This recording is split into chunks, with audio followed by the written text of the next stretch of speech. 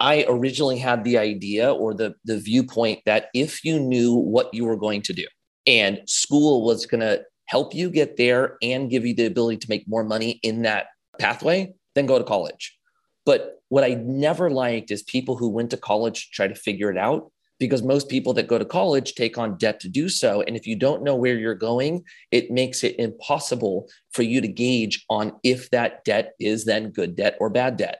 And now what's happening with school has just become worse. In my perspective, it goes beyond the ROI. School is like destroying kids. It's giving them such a bad and ill-prepared viewpoint of the world, and it is setting themselves up to then fail when they go out into it.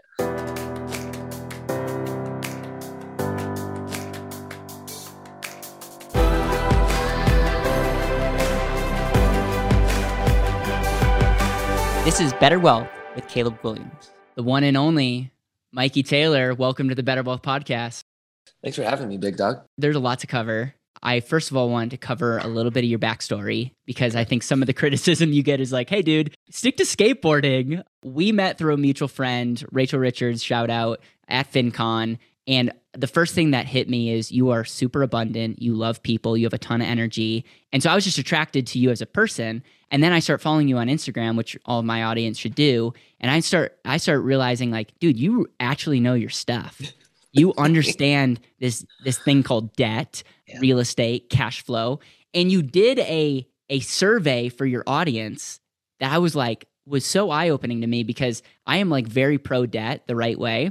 Mm-hmm. And you said something like, do you believe debt should be used in, like, could be used in a good way? And majority of your audience said no. Yeah. And I realized that we want people to be wealthy, and I want you to define that later. But at the end of the day, it's so tough when there's no common denominator. So I just want to be able to communicate and talk about all kinds of stuff, but mainly your story, the definition of wealth, why debt can be powerful, what you love about real estate, and anything else that you want to cover on the show. So thank you again for making it on. Oh, I'm stoked to do this. Heck yeah. Where are we starting? You want me to start with the story? And normally I start with how your parents met, because that gives me context. But let's talk about your story a little bit, because you're known a lot of times outside of the real estate investing world. So I want to talk about that, and then I want to translate into the money topic. The thing that changed my life is when I was 13 years old, I picked up a skateboard. And I did it because one of my friends who I thought was cool got one as well. It grabbed me. I became fully obsessed with it, like I typically did with other things, except this one just never let me go. And, I made it to 16. My parents wanted me to get a job. I didn't want that. So I convinced companies to give me free products. And that allowed me to have everything I needed without having to pay for it. And then I had extra shoes, skateboards, and clothes to sell my friends to make some money. Then I graduated high school, didn't want to go to college because I didn't want to stop skating. And so I figured out a way to get the companies that were giving me free products start paying me. And I originally thought that was going to last for about 5 years.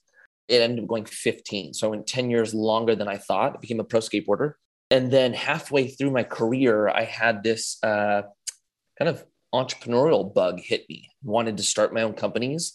The first company I started was with two of my close friends. We started a craft brewery in San Diego. It was called St. Archer. And we ended up selling that company to Miller Coors in 2015. And then from there, I started my current company, which is Commune Capital. And I found my way on the private equity side of real estate. It's interesting because you talk about becoming an entrepreneur. Dude, you were an entrepreneur when you were 13. Well, you know what? I know, I recognize that now. But for skaters, like, we don't know what that means. Like, skateboarding is very small, and it's kind of our own little world. And so I didn't even know what an entrepreneur was. Like, we had already started St. Archer. We didn't know what entrepreneurs were. We just thought we were starting our own business. That was all. Yeah. But yeah, it came back then when I had to figure out how to make money. Yeah. Talk to me about just the skateboarding community. And there's a lot of people out there that identify as artists, that are like creative. And, as a person that looks at wealth, I wouldn't tell someone to pick up a skateboard to become wealthy, right? But what I love is that you took your raw talent, you bought into that you are your greatest asset, and you leveraged that, and it's so evident. Mm-hmm. So How does that world work? And what would be your advice to somebody who is gifted in an area that doesn't necessarily look like there's a lot of potential, but you're a perfect example of how you can take something, leverage it in a powerful way, and have an amazing family business and wealth? Yeah, it's a good question. For me, I rode a wave. I'll totally acknowledge that. When I got into skateboarding originally, it was like this small, like there was zero upside. And then the Tony Hawk video game hit, and then every person wanted to look like a skater without actually being a skater, which was great for us because then they started buying our product and our industry just exploded. So the amount of money that you could make as a pro skateboarder became way greater than it was. So I did get in at a good time. But, to really answer your question, I tried to figure out ways to add, whether you want to call it more demand or more leverage to myself to be able to negotiate either more higher deals with my sponsors or reach an audience that went beyond skateboarding so that I could then create a product to sell them. So simply put, when I started looking at myself as a brand, it changed everything for me. Moving from I'm just a skateboarder that wants to skateboard to how can I do my craft and then resonate with my audience, it took on a life of its own. Let's talk about college for a second. I think the people are starting to come around to say, oh, wait a second. College, if you look at it from an ROI perspective, a lot of people are not getting a positive rate of return.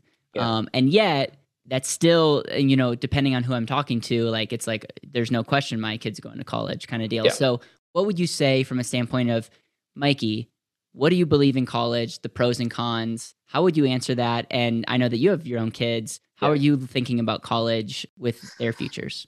Okay, I'll start with my kids. My kids are going to have to make a very, very, very, very strong argument on why they're going to go to college.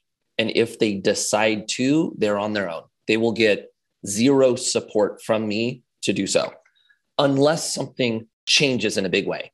But my viewpoint on college now is pretty bad. It's worse than it's ever been in my whole life. I originally had the idea or the viewpoint that if you knew what you were going to do and school was going to help you get there and give you the ability to make more money in that pathway, then go to college. But what I never liked is people who went to college to try to figure it out, because most people that go to college take on debt to do so. And if you don't know where you're going, it makes it impossible for you to gauge on if that debt is then good debt or bad debt. And now what's happening with school has just become worse. In my perspective, it goes beyond the ROI. School is like destroying kids. It's giving them such a bad and ill-prepared viewpoint of the world. And it is setting themselves up to then fail when they go out into it.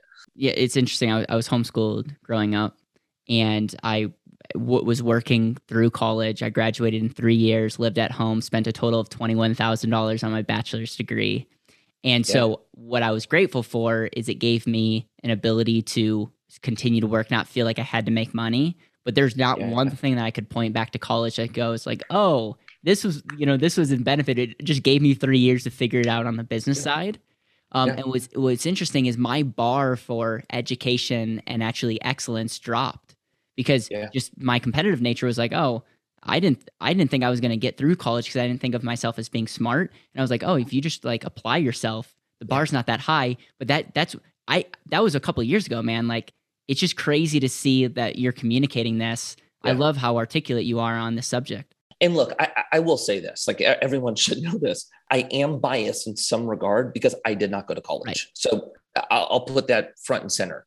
But being a parent, that's what changed everything for me. I mean, we pulled our kids out of school. We're homeschooling now. And even this last week, it's something so, how would I say it?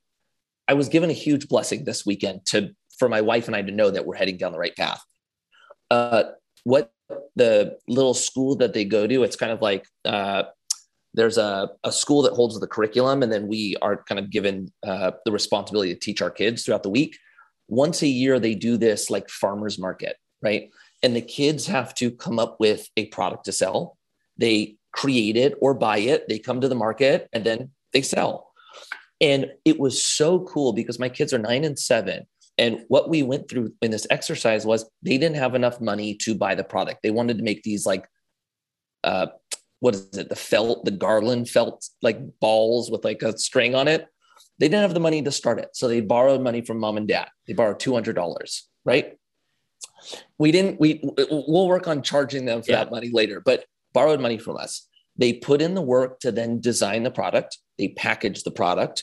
We taught them how to figure out the cost to sell it because they now knew what the cost of goods were. We went to the market. They then had to stop people, communicate why they needed to buy this product. They ended up grossing about $650, right? They both walked away with $200. That little Saturday exercise was more than I got in school that pertains to business going up to 12th grade. And it just shows that things are changing. Like, school isn't doing for us what we need it to do in the real world. And there's way more alternatives to do so. And why I think you're seeing the rise of homeschooling, pod learning, alternative, et cetera. And, college is just the highest form of it. It needs to change. Dude, I'm getting chills right now because I did something very similar. My first business, not a lot of people know this, it was called Caleb's Kitchen. Yes. We spelled kitchen with a C, and I remember getting a nastygram from a homeschool mom that was like, this is not a good trend that your kid's spelling wrong. But what I did was I baked bread, and I would, my mom loaned me the money, and I owed her, certain amount of money for that bread, and then I would sell it. And I remember, when I was moving out, I found like a little envelope, and it was Caleb's Kitchen. I had like $103. And it just, what I learned is I learned accounting, learned how to work, the proactiveness, the selling. Like, I'm telling you, if you're a parent listening to this, like, put your kids in a situation where they're selling, they're understanding that nothing's free. They're understanding how to buy and sell. Like, I'm so proud of you, and I'm so grateful that you shared that story. And look, man, our takeaway from it was, if we can teach them this one component, they're good. They are totally good. So, I recognize that homeschooling is not easy, and it's hard to sometimes be in a position to be able to do it. But if you can, it's been huge for us so far. We're almost 2 years in. It's awesome, man. That's awesome. I could spend the rest of this interview talking about parenting philosophies and values there, but we're going to move on to money philosophy. And so what I want to do before we talk about individual topics like real estate and debt, I want to first of all ask you, what is the wealth framework? I feel like this needs to be the conversation that a lot of people need to talk about, because a lot of people are arguing in bubbles, but they don't, like, I want to know what the end goal is. So if you were to talk about money 101, teaching it to your kids, what are the steps that you would cover in a wealth framework? I would start with talking about what money is and what money isn't. And I would try to start with the end in mind. But in my view with money, the first thing that our kids have to know is that you have to go do to earn, right? You have to create, I don't want to say a forever worker, but they need to associate output or work with earning. And then as they get older, you can teach them about working smarter, et cetera. On that note, one thing we do with our kids, if they want money, they have to do something to get it, not chores, right? And I don't care what the task is. They can take rocks over on that side of the yard and put them over there. I just want them to build that framework of I have to do. And more importantly than that, they need to know that it's possible, right? When it comes to money, you hear people talk about scarcity mindset or abundance mindset, or a lot of people just don't think that they could ever achieve financial freedom. It has to be given down to them or born into a family. That's not true. So you have to create our kids to know that what they go out to do, it is possible for them to do, as long as they are resilient, don't stop, et cetera, et cetera. For my kids, like the viewpoint of wealth that we're trying to instill in them is money gives you option. It gives you freedom, option, and choice. And that can be really good for a lot of things, but it can't help with a lot of things as well, right? They'll know that money will not bring happiness. Money will magnify things that are already inside of us. So if we struggle with greed, that's going to be magnified when it comes to money. If we give and we want to help others, that's going to be magnified with money. So trying to build a foundation that's solid first, and then add money on top of that, great. And then the steps to get there, in my perspective, it's actually different it's a very personalized path. Some people don't need as much as others to live off of. Some people are comfortable taking more risks than others, but whatever your goals are, which should be set, I think that then helps you create the path on how to go towards where you're headed. I love that, man. Can your 12-year-old articulate the importance of value creation, or is that something that will come? Because I noticed that you talk about working, inputs, outputs. You're saying every word but value, and you're teaching them to understand that money follows value. Yeah, that's fair. So my oldest just turned 9. So what we're going to lead on next is the more value you add, the more money you make. I think I'm just a little bit early on that one with her. I love that. I love that. Thank you. So where we're at with our kids, for any parents out there, they know that if they want to make money, they need to go do. That's first and foremost. The things we're working on right now is when they actually make the money, we take 10%, and that 10% goes to their giving envelope. Awesome. And then we take at their choice, the percentage that they're going to put towards their savings, and then the percentage that they're going to put towards their spending, and just trying to separate out, what the purpose of these dollars are. When you look at the problem that we have in the world right now, what are some problems that you see reoccurring from a standpoint of why are most people broke in the richest country, in the richest time to be alive? That's a good one. I think it's a few reasons. I think one, our perspective of what wealth means has changed, right? You go back to our great grandparents or people who lived through the Great Depression. For them, being able to have money to put food in their mouth, that was rich, that was wealthy. They were blessed to have that, right? And as things started getting really, really good or easy for us in comparison to the rest of the world, our expectations started getting higher and higher. And now what you have is there's a lot of people that make a really good amount of money that view themselves as poor without having framework to look around at the rest of the world and go, that is actual poverty. So I think our perspectives have changed. I think the school system, there's a massive, massive problem with the school system. They don't teach you the things that you actually need to know to do well. Mm-hmm. And so I think that's got to change. And then I think a lot of it is based on the school system and the fact that we've instilled or given power to the teacher to raise our kids, right? And the fact that they do not teach about money. Well, that means that it becomes the responsibility of the parent to teach their kids. And unfortunately, a lot of us are very, very bad at money. We didn't learn about it in school. We don't have great discipline or responsibility to manage ourselves. And so we end up passing down this viewpoint of money that is, at least through our perspective, true, but actually relative what truth is, it's false.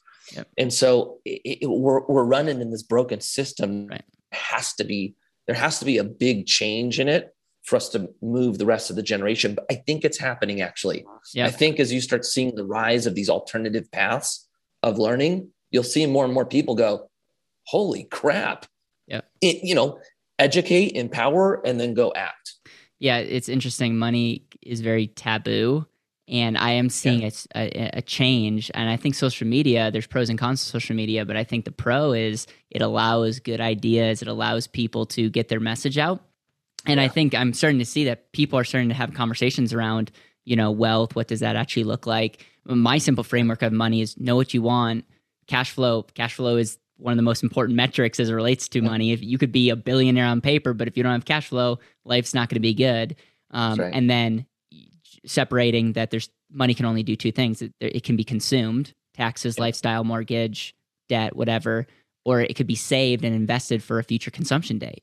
Right. And when you understand that money does two things, we can model that. And at the end of the day, we can make better investments or optimize our inefficiencies. And it becomes really simple, but yet the financial system wants to complicate it because they want to say, Mikey, the only way that you can be wealthy is to invest in my mutual fund. Yeah. And so I love the movements that are going on. But what I find is a lot of people know the tactics, but they don't know why they do what they do. And that's what I love so much about what you're teaching your kids is money is an amplifier.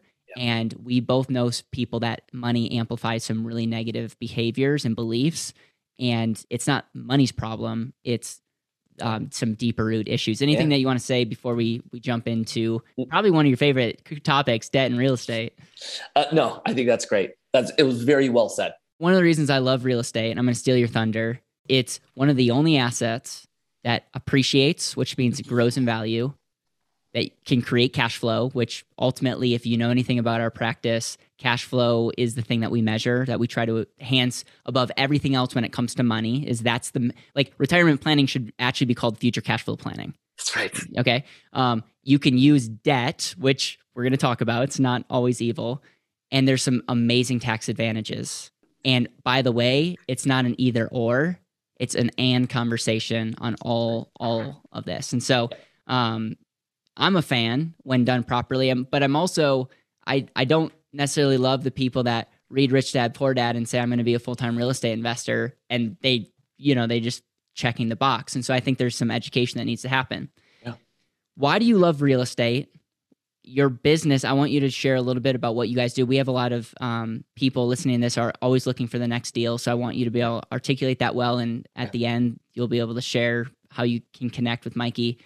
So number one, I want to talk about that. And then I want to talk about debt because I feel like that will be a great way to encapitalize this conversation. All right. So real estate, why I love real estate. It's a great question. I think it started with my parents. My dad always had some investment properties, rental properties. And I think growing up seeing that it just felt like that was the path that I should be on. When I started skateboarding, I had a mentor come into my life at 19 that helped me kind of navigate through the skate industry, taught me about money, how to invest. And he was big in investing in storage units.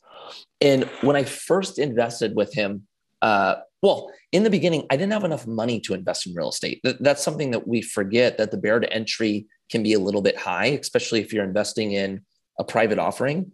So for the first, 3 or 4 years as a pro skateboarder, I had to save my money to be able to do it. At that point, I was a beginner. I invested in a storage deal, and all of a sudden, I start getting, quarterly dividends, and I was like, "Whoa, why is this coming in every quarter?" I started learning about cash flow. All of a sudden, the properties would appreciate. They might have the ability to do a cash out refi. Now, all of a sudden, I'm hit with this, cash distribution. That was a good kind of beginning stage for me to go, oh my gosh, this works. What really changed my perspective on real estate was 2008. And what happened was I owned a primary residence, the home I lived in, and then I owned investment properties. And my house got crushed. I'm looking around at all my friends, crushed. It's just devastation. Storage units, they're just trucking along. And it was the first time I really understood that not all real estate is equal. And it put such a longer timeline on my viewpoint of investing, because instead of me just looking at investment going, I need to make money while I'm in it and get out before something happens, it was, how do I invest in things that will be here for a long time? And then real estate just really became fascinating. But to add to it's different though. Like I went from skateboarding into building business, right? And when we raised money for our brewery and sold it, we gave a 12x return to our investors in 3 years. We're talking about massive, massive returns, right? With real estate, the return has to be adjusted because the risk is adjusted. So being a pro skateboarder, having to invest in something that I could count on when my career ended, real estate provided that. And it provided the cash flow that I was going to need when my sponsor said, later, dude, no more money. And then the appreciation helped me on the wealth build because I was at the stage of my life where I wanted to grow my net worth. So it did really well for me in that regard. I'm a fan of frameworks. And so when we talk about real estate, what is your basic framework on not all real estate's created equal? Obviously, fan of storage units. Yeah. I'm not going to guess why, but I can assume. Yeah. What is your basic framework on, like, if someone is taking notes like crazy, wanting to figure out what the magic is? What is the magic? That's a really good question. What I should say is Not all real estate is the same. And also the strategy that you're going to use can be very different as well. For me, what I look for in real estate is I want that asset to have demand for a long time. I want 10 years of demand on every investment I make. And I'm a long-term investor. So you should know that. The context I use, let's use like vacation rentals, for example. Airbnb is really hot right now, right? This isn't to say Airbnb is a bad investment. I have a lot of friends making a ton of money at it right now. Using a specific area like, what's a hot vacation? Whitefish, Montana, right? Whitefish, Montana is heavily vacation. It might be changing, but as of right now it is, right? Well, in the next downturn, I don't know if Airbnb is going to react like vacation rentals, or if there's a different component to it now. If it's going to act like vacation rentals, it's going to be affected more in a downturn. Condos affected more in a downturn. Multifamily does pretty well during a downturn. Same with storage. So I want assets that do well through challenging times. And then also on like short-term strategies, I'm not big on flipping. And this is not to say anything bad for those that do, not my strategy. I look at my source of income as the business I'm building. And then when I'm placing money, let's call it passively or long-term, I want that thing to just truck along. I don't want to only make money if I get in before, a switch happens in the economy, et cetera, et cetera. I want the tax efficiency. I want the cash flow. Out of growth, cash flow, tax benefits, what is the thing that's most important when you're looking at a deal? What's the most important metric to make a decision for you? That's a really good question. I would say the biggest decision for us is, will there be demand for this apartment building for the next 10 years? And am I going to get the cash flow that we're trying to get for the next 10 years? Good. And then anything else that happens in the meantime, I'm okay. If cap rates soften, I'm okay. We just participate in cash flows, nothing that forces us to sell. And then we move on. Yep. I love that. And it's so crazy how our stories are so similar. I won't go into that because it'll be a long story, but I have a love for storage units. And I worked at a bank, and so I saw some of the economics of storage units, and it's pretty insane. And so that's all I'll say there. Love the demand. I don't hear that a ton, but a good test, whether you're starting a business, whether you're investing, is 10 years from now, is this thing going to be like in higher demand? If that's like a yes, then it should be that you should be able to go in with a lot more confidence than I don't know if this is just a trend that's gonna something can get shut down. Let's talk about debt. Go ahead. Or is there anything else that you want to mention there? What I was going to say is, look, people can make a lot of money in volatility, right? Yes. Just not built for me. That's not how I look at risk. I'm good with risk if I start the company. If I'm investing and it's not mine, I don't want that type of risk. There's other people that are opposite. So back to the beginning point, I have my path for my personal goals, and this is what I included once I knew where I wanted to go. I love it, man. Let's talk about debt. And what I want you to be able to do is have a platform to be able to communicate, maybe more than just what is Instagram, 10 or 15 seconds? I'm not an influencer like you. And so what is your philosophy on debt? We've already talked about values. We've talked about some frameworks. We talked about why you like real estate. We've talked about, that you're not into volatility. So I think we can make the assumption that you're not just, go get debt and go on vacation and just live life high. So I want you to be able to articulate your thoughts on debt. And you mentioned something really important, that you trained your kids early on to start having healthy. I don't know if people caught that, but I love that, by the way. And so with that, I'm not going to steal any more of your thunder. Okay. Thank you. My view on debt is there's good debt and bad debt. But I recognize that most people are not taught that. And why, when I do a story asking if debt is good, 55% of my audience says absolutely not. The end goal is to be debt-free. And look, for those people that believe that debt is bad, then that's what they do. That's the path they're on. And someone like a Dave Ramsey can be very, very influential for that type of person. But in my perspective, it's not the total picture. You have to separate debt through the lens of one debt is made for consumption, one debt is made to increase cash flow and increase net worth, right? And for this side of debt, the debt that you use to buy things that you can't afford, right? That, don't be in debt. Be completely debt-free. Credit cards, and I know there's people that have a different view on credit cards to me. My view of credit card, I only buy stuff that I can pay in full, and I pay that thing off every single month, no matter what, right? I was taught that as a kid. But when it comes to growing wealth, debt can be so powerful. But even when growing wealth, debt can take from you as well. So you have to use debt very, very responsibly, or know the risk that you're taking in using it.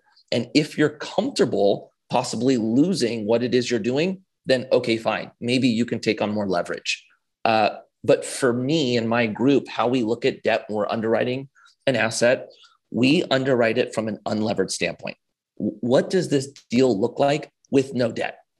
And then we look at what adding debt does to the numbers, but we do not use debt to get the return we want, right? And a lot of people will do that. They'll use debt to try to chase a higher return. To me, that's taking a deal that does not work, right, and taking more risk to try to make it to work. We don't want that.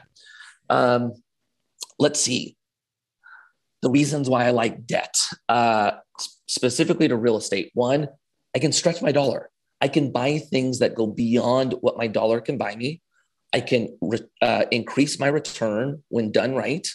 An easy example to this is if you bought an asset for $100,000 and that asset appreciated by 10%, you just made a 10% return on your money.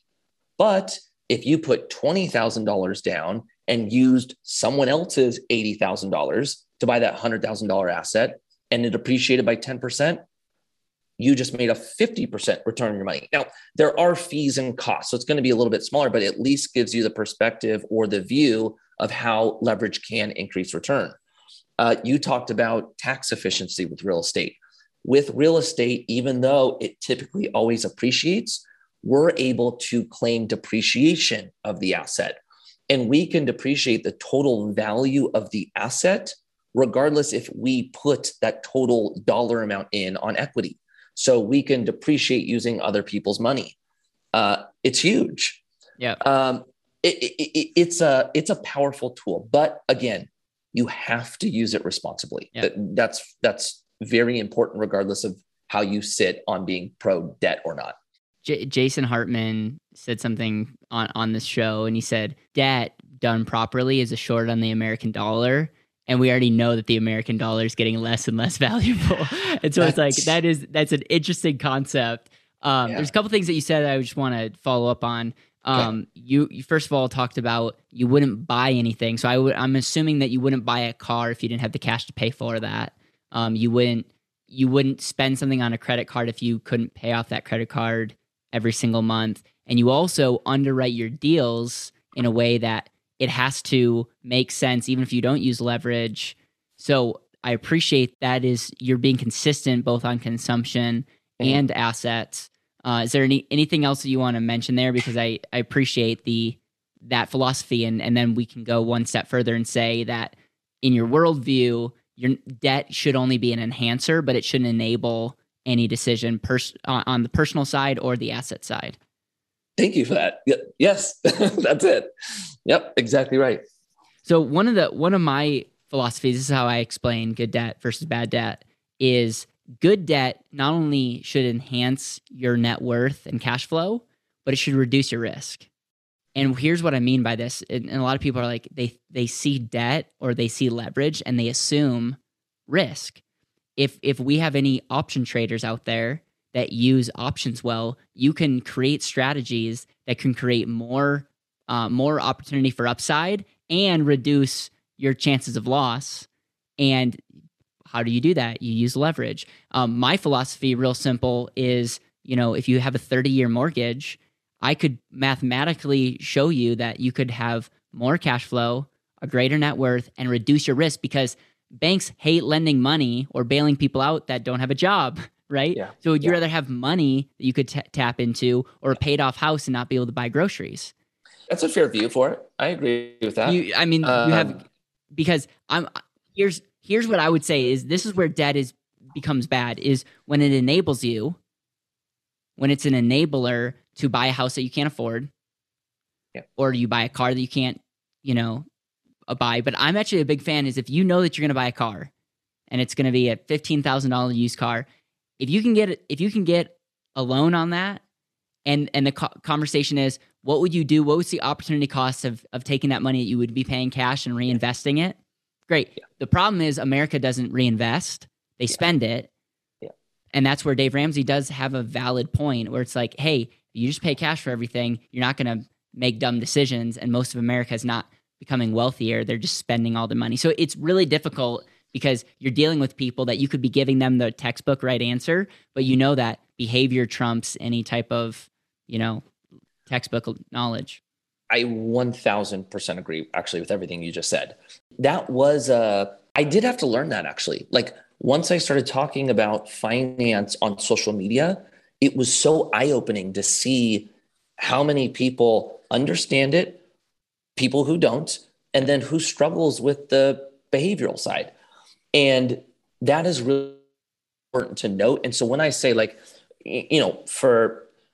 for what you just said, instead of buying a car outright in cash, why don't you finance it for frickin' nothing and use that money that would go totally into the car to invest in another investment that's going to produce a higher return than the interest you're paying, capture the arbitrage, right? You're correct in that.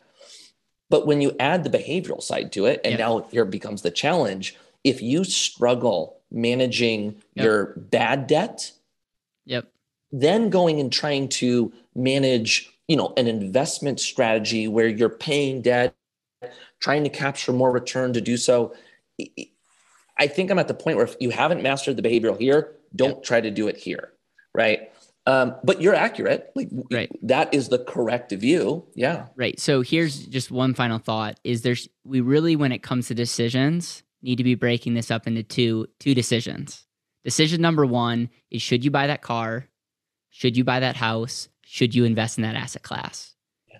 We need to make those decisions without using leverage, without using debt, because if the answer is, I can afford that house if I max out my debt to income ratio, no.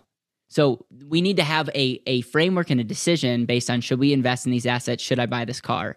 The second decision should be, what is the most efficient way to purchase that? My favorite definition of efficiency is eliminating all friction, time, energy, materials to get a desired result. Yeah. But the problem is, and this is where I give Dave Ramsey a lot of credit, is we're not taught to separate those two decisions. Yeah. And so it becomes, people don't do that. And trust me, man, I'm in a dilemma as well because I wrote a book on life insurance. We work with people all over the country and help them put money into life insurance. You want to talk about a product that's like 99% really bad? Yeah. And so I cringe when people use my book or use some of the stuff to be like, hey, see, like this is how and then they don't do anything what I teach. Yeah. But it's like, so I struggle with that. And it's like, that's why I appreciate Dave Ramsey's message is really consistent, because at the end of the day, he's the group of people that he's talking to are like deep, have problems, and really they should cut up their credit card and they shouldn't do any of the stuff that we do. So I have empathy. I don't know if you have any final thoughts on that subject. I agree with you. I totally agree. I'm like, look, I have a completely different philosophy than Dave Ramsey. I think he's wrong in the total picture. Yeah. I really, really appreciate what he's doing though. Really, really appreciate it, because he's changing people's lives and putting them in a better position. That's massive, man. That's impact. So I will never say anything bad about Dave. I won't eat him up. I'm trying to help one group and he's helping the other. Right. And one thing I'm working on that I admire Dave is his ability to communicate and his ability to wake people up. Yeah. And I think there's a lot of people that have better marriages, have kept their marriage, have businesses today, have a net worth today because they heard his segment. And so Dave, I know I've been critical on you in the past. I do appreciate you and appreciate the work that you're doing. Mikey, anything else when it comes to real estate, debt, family, business, Oh, how to start a brewery 101. Anything else you want to jam on? oh, that's good.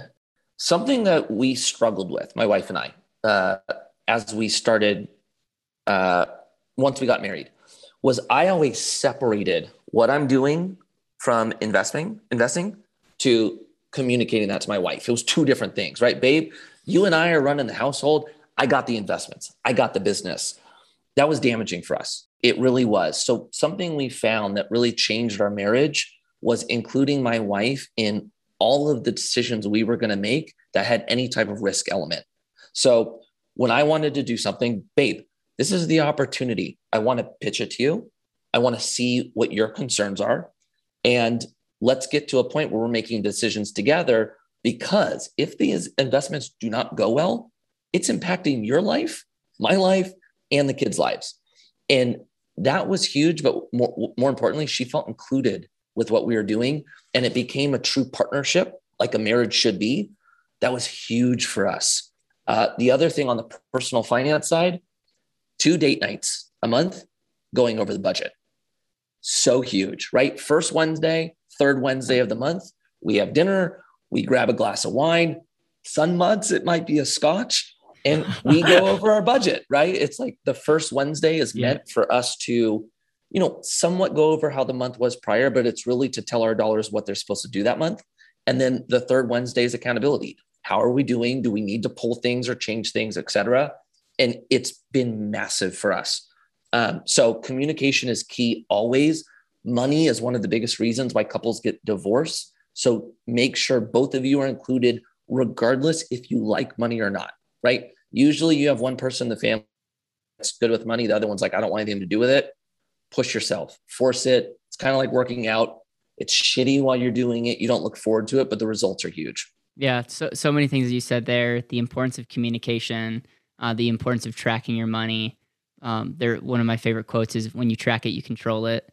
And I just think if you bring a heightened awareness on something, my goodness, man, it's powerful to see that happen. That is something that my wife, I've been married 5 months, so I'm not. Oh, congratulations. Boom.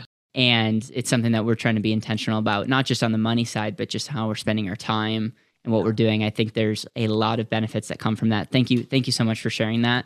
Caleb, I'm gonna add to it if you don't mind. Okay, yeah, please do, man. I just thought of something that like my wife gave me 3 weeks ago. That was massive. Most of us view budgets as like, all hell is breaking loose. We need to control something, do a budget, right? Like it's the idea of, we don't tell money where to go, it goes where it wants. And the end of the month, we're like, what's going on? So typically when we do a budget, we're overspending, an unexpected thing has happened. There's transition. It's typically painful. And my wife gave me such a cool analogy. Most of our views of a budget would be like, we're going skydiving and we get in the plane, we fly up there, we're holding the parachute, we jump out of the plane and have to figure out how to put the parachute on before we hit the ground, right? It's a very high anxiety situation, as opposed to being on the ground, packing the parachute, putting it on, getting the little thingy on your wrist, jumping out. Totally different experience, right? That needs to happen with how we do a budget. A budget needs to be looked at through the lens of, this is for me to accomplish my goals. Yep. This is for me to accomplish financial freedom. And this is my plan to get there. Not, holy crap, everything's falling apart, do a budget. And so when you tell your wife or your husband that you guys need to do a budget, do not present it in the panic mode. Right. She or he will remember that, hold on to it, and it will take you years to break through that viewpoint of a budget meaning pain. I think proactiveness is something that pays massive dividends, and that's what you're doing when you're spending time with your wife, and that's what you're doing by creating a budget, a spending plan, whatever you want to call it. I just get, when I hear budget, I feel like it's like diets, and it makes me want to like puke inside. But you're right. The proactiveness is like, what are you doing to make sure that you're being intentional with what you're spending? Yeah. Speaking of the word intentional, our definition for wealth is intentional living. Just like for our company, we get really clear on what does an intentional life look like. And that, my humble opinion, retirement, we could talk a whole about the definition of retirement. Like, you don't want to be the horse that's retired, you know? Nope. I don't think the goal should be retirement. I think it should be to live an intentional life. How would you define intentional living for you and your family? Living in our purpose. Which is? My purpose? Yeah. My purpose is to glorify God in everything I do, would be my purpose. And when you add, whether it's me talking with you, it's other friends, my relationship with my wife, how we raise our kids, how we do business, how I manage money, every single aspect of my life, I want it to be done in a way that when I die and get to meet the Creator, he looks at me and says, good job, well done. Well done. And so that's the lens in which I view my whole life. How do I try to live to my purpose as the best of my ability? I love it. With that, how can people connect with you? How can they get involved in, I believe you raising money. There's opportunities to partner with you on certain deals. And then I just think everyone should follow you on Instagram. If you're active on that platform, I think you'll be blessed greatly by the work that you're doing. Thank you. So I'm on all the platforms. If you search Mikey Taylor, I think I'm verified on all of them. So I'll be the first one to come up. I do a pretty good job responding to whether it's DMs or messages. It just might take me a little bit. So give me some grace. As far as the company, 2 of our 3 portfolios we are raising money for right now. We're raising money for our storage portfolio, but we are getting close to wrapping that up. And then we have a good amount of deal flow in our multifamily portfolio. So I think we're going to be raising money for that for a little bit here. If you're interested in that, you can send me an email, mikey@communecapital.com, and I'll show you what we're doing.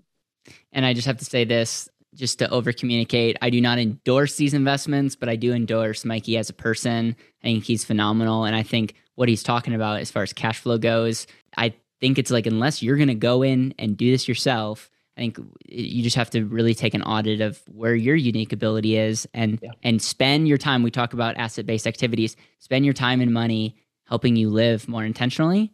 Yeah. And I love the work that you're doing, man. Final question. This is your last day on earth. You're with the people that you love the most.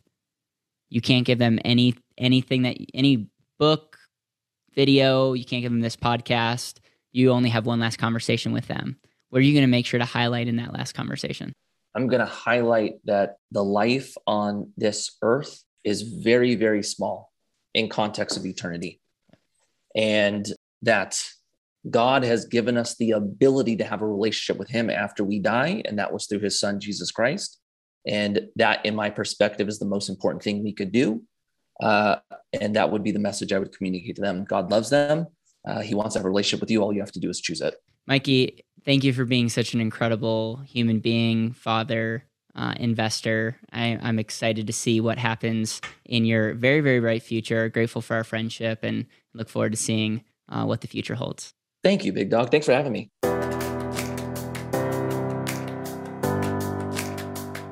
Thank you so much for listening to the Better Wealth Podcast. It would mean the world to me if you could hit subscribe, leave a review, and share this with the people that you know and love.